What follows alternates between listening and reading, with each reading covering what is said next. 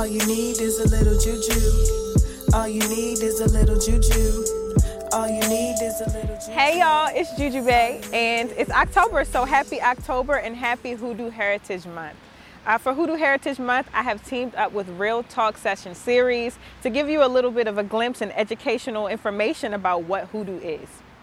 So Hoodoo is a tradition, it's a religion that is practiced primarily by enslaved Africans and their descendants, like us.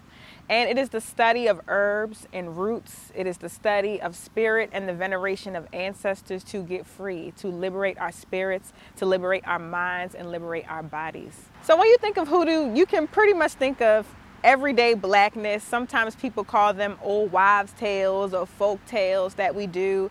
But for example, on New Year's Eve, maybe you've heard of having black-eyed peas and collard greens because black-eyed peas represent good luck and collard greens are for wealth. That's Hoodoo.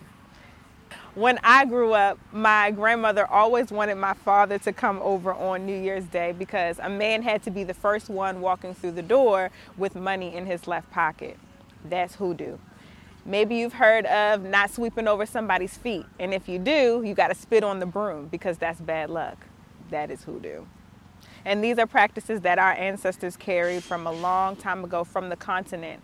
Our ancestors did not lose their religions and beliefs that they had from the continent. Even through enslavement, they were able to take their spiritual traditions and beliefs and just use them here in a different way.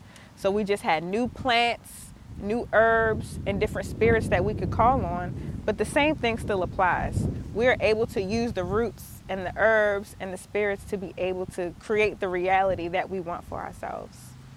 For example, poke salad, which is right behind me actually. So poke salad is a highly poisonous plant. The roots are very poisonous, but technically you can eat the leaves and the berries. But our ancestors used this because it is highly poisonous to poison slave masters, to poison livestock.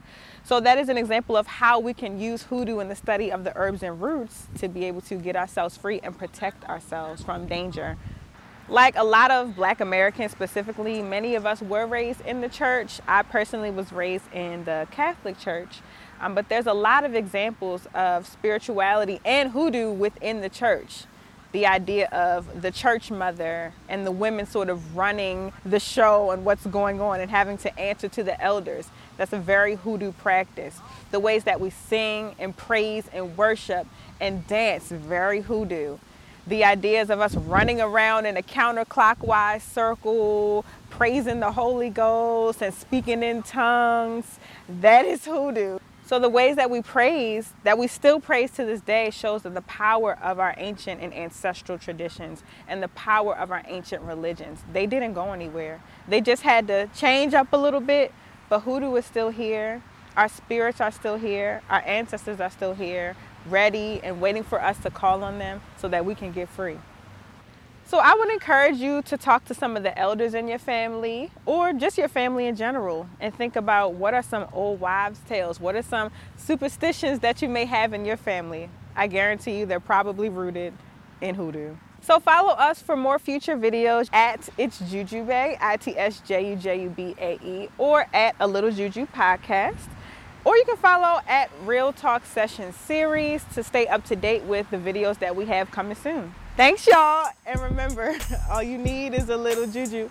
Later.